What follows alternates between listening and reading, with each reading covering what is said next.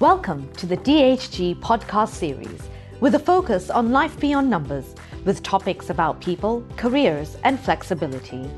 And now, here's your host, our Director of Corporate Communications and All Things Fun, Alice Gray Harrison. Hello, everyone, and welcome back to another episode of our DHG podcast series. I'm Alice Gray Harrison, your host, and I really love this venue because we get to hear from our people about the things that matter the most to them: flexibility, their careers, and of course, stories about our people. In 2003, the American Heart Association and the National Heart, Lung, and Blood Institute took action against a disease that was claiming the lives of nearly 500,000 American women each year. It's a disease that many women weren't paying attention to, and many thought that it mainly affected men. Today is National Wear Red Day, and this marks the 15th year of this special awareness disease targeted at heart disease and heart issues. Since its first inception, we've made great strides, but there's still a long way to go. Let's start by highlighting some of the strides that we've made. Nearly 90% of women have made at least one healthy behavior change.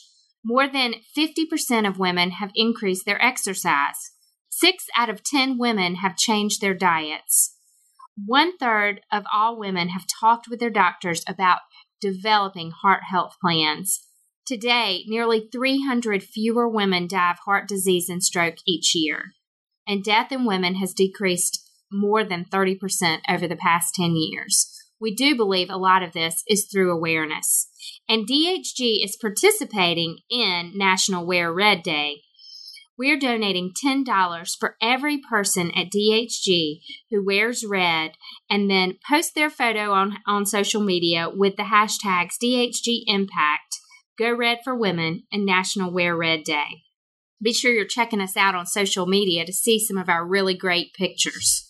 Heart disease affects both men and women, and one of the stories that I felt compelled that we all should be aware of is with Brian Carlton. He's our market managing partner for Metro DC. And while today is originally designed to raise awareness for women, through that, it has also helped raise awareness in men. Several years ago, Brian faced heart issues, and he is here to tell his story. Thanks for having me, Alice. Great. Yeah, we're so delighted to have one of our leaders with us today. So let's just dive into the questions here.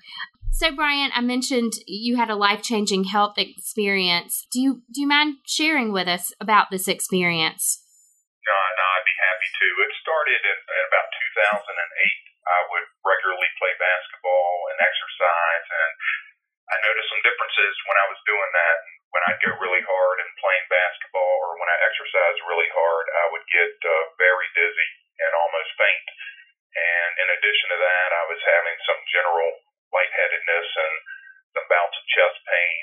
So eventually, and I'll get to that later, but eventually I went to the doctor, and this began a journey of uncertainty for me and my family for about 4 months that included numerous doctor's appointments, tests, monitor wearing, several trips to the ER with chest pain. And for those of you who've ever had to wait in line at the ER, if you go there and just tell them you have chest pain, you get to go straight to the front of the line, so that was good. But ultimately, I was diagnosed with 3 heart rhythm disorders. They're called atrial flutter, atrial fibrillation, and tachycardia. And I'm not going to go into a ton of details of what those are today, but they are fairly common disorders, and the cause is uncertain. My doctor said I could have been born with it, and a lot of people live with it and can live with it and live a healthy life fine and don't even know they have it. What becomes a problem is that you become symptomatic. And in my case, I became symptomatic, and I referred to the symptoms a few minutes ago. So I was requiring treatment, as my doctor said. The good news is in all the tests I had, my heart plumbing was perfect, but my electrical system was not functioning properly. So in my situation, I was a stroke risk, not a heart attack risk. And my doctor kept reminding me that the shortest term risk I had was that I would faint and fall down and get a head injury or injure myself in that regard. So I required treatment, and I scheduled an ablation procedure, and I was put on some medication and some restriction for a period of time until we got that scheduled and completed. So I had the ablation procedure. That was a procedure where they went through my legs and cauterized my heart and kind of did rewiring, and it fixed some of my problems, but not all of my problems. So ultimately, I was referred to a specialist at Hopkins who prescribed a blend of medication that allowed me to function without symptoms, and we did that for a while. But my wife and I both noticed that the medication had some significant side effects, and we decided that I didn't want to have to do that for the rest of my life. So after long thought, we decided to have a second ablation procedure. Those are fairly low-risk procedures, but still going in and messing around with your heart made us both a little nervous. So that was scheduled, and I had to go off my medication for 3 weeks prior to that. In preparing for that second procedure, the doctor had really challenged me to get as lean and fit as possible to eliminate the risk of complications with the procedure. And so I did that. I lost a lot of weight, and I went off the medication. And when I went off the medication, I felt great, which I hadn't felt that good in a long time. And my doctor told me I could try some light exercise, but if I was feeling any symptoms, I should shut that down immediately. So I started doing some light exercise and then didn't have any issues at all. No dizziness, no chest pains. And so it was a little more detailed than this, but ultimately the doctor and Robin and I decided to not do that second procedure and see how I did without the medication.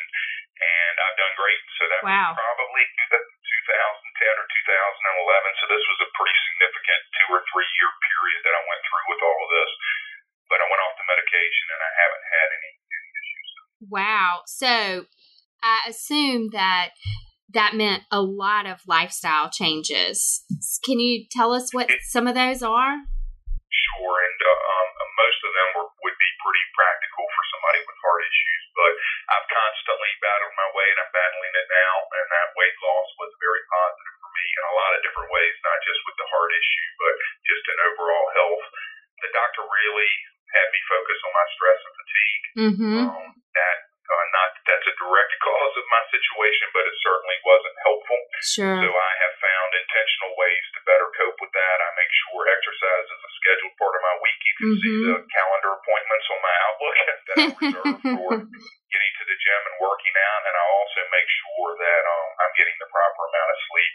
And then I was a big coffee drinker, and caffeine is not something that necessarily causes the problem I had, but it exacerbates it. So I have quit drinking coffee, which was very hard for me, and I take in very little caffeine now. And I think the other thing that it kind of taught me is to keep my regular doctor's appointments, which I do, including having an annual physical. So this is not, I'm going to go off script for a second. So they wouldn't be able to could they have caught this issue at your regular doctor visit, or did it require you to be tested further? No, it required me to be tested further, unfortunately, and that was probably the most frustrating part of this. Like a typical person, I wanted this diagnosed and fixed in a day, and unfortunately it doesn't work that way. So they had to do some pretty significant tests to eventually diagnose it. And I think the monitor wearing was the main part, where I wore a heart monitor that freaked my daughters out at the time. But whenever I would feel symptomatic, I would just record my heart rate at that point, and that ultimately helped them diagnose me. Wow. So in your eyes, why do you think it's important that people and companies, firms like DHG, participate in awareness campaigns such as Wear Red Day?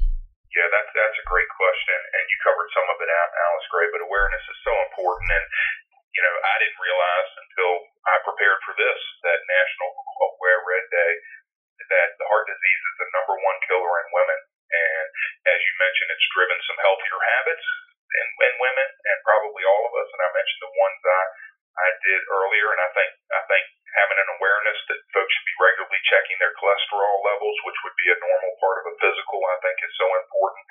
I read that 80% of cardiac and stroke events can be prevented with education and action.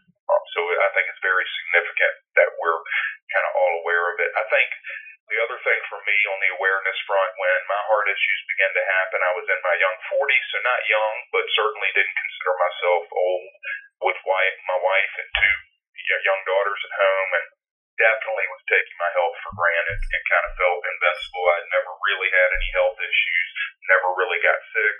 When the symptoms first started, and I think, I exercised regularly, so it was very evident to me when the symptoms first started, but I was very stubborn about it, so I didn't tell my wife. I didn't go to the doctor for months, for at least 3 or 4 months.